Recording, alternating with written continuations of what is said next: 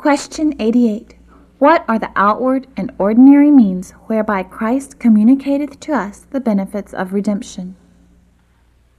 The outward and ordinary means whereby Christ communicateth to us the benefits of redemption are his ordinances, especially the word, sacraments, and prayer, all which are made effectual to the elect for salvation.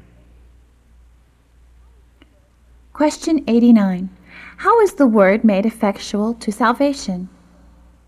The Spirit of God maketh the reading, but especially the preaching, of the word, an effectual means of convincing and converting sinners, and of building them up in holiness and comfort through faith unto salvation.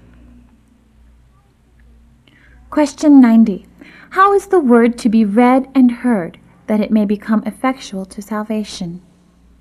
That the word may become effectual to salvation, we must attend thereunto with diligence, preparation, and prayer.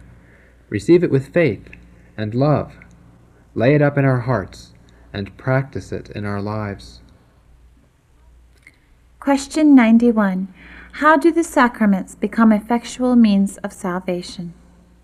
The sacraments become effectual means of salvation, not from any virtue in them, or in him that doth administer them, but only by the blessing of Christ and the working of his Spirit in them that by faith receive them. Question 92. What is a sacrament?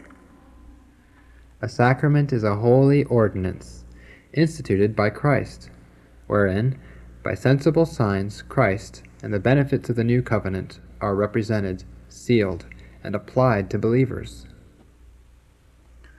Question 93.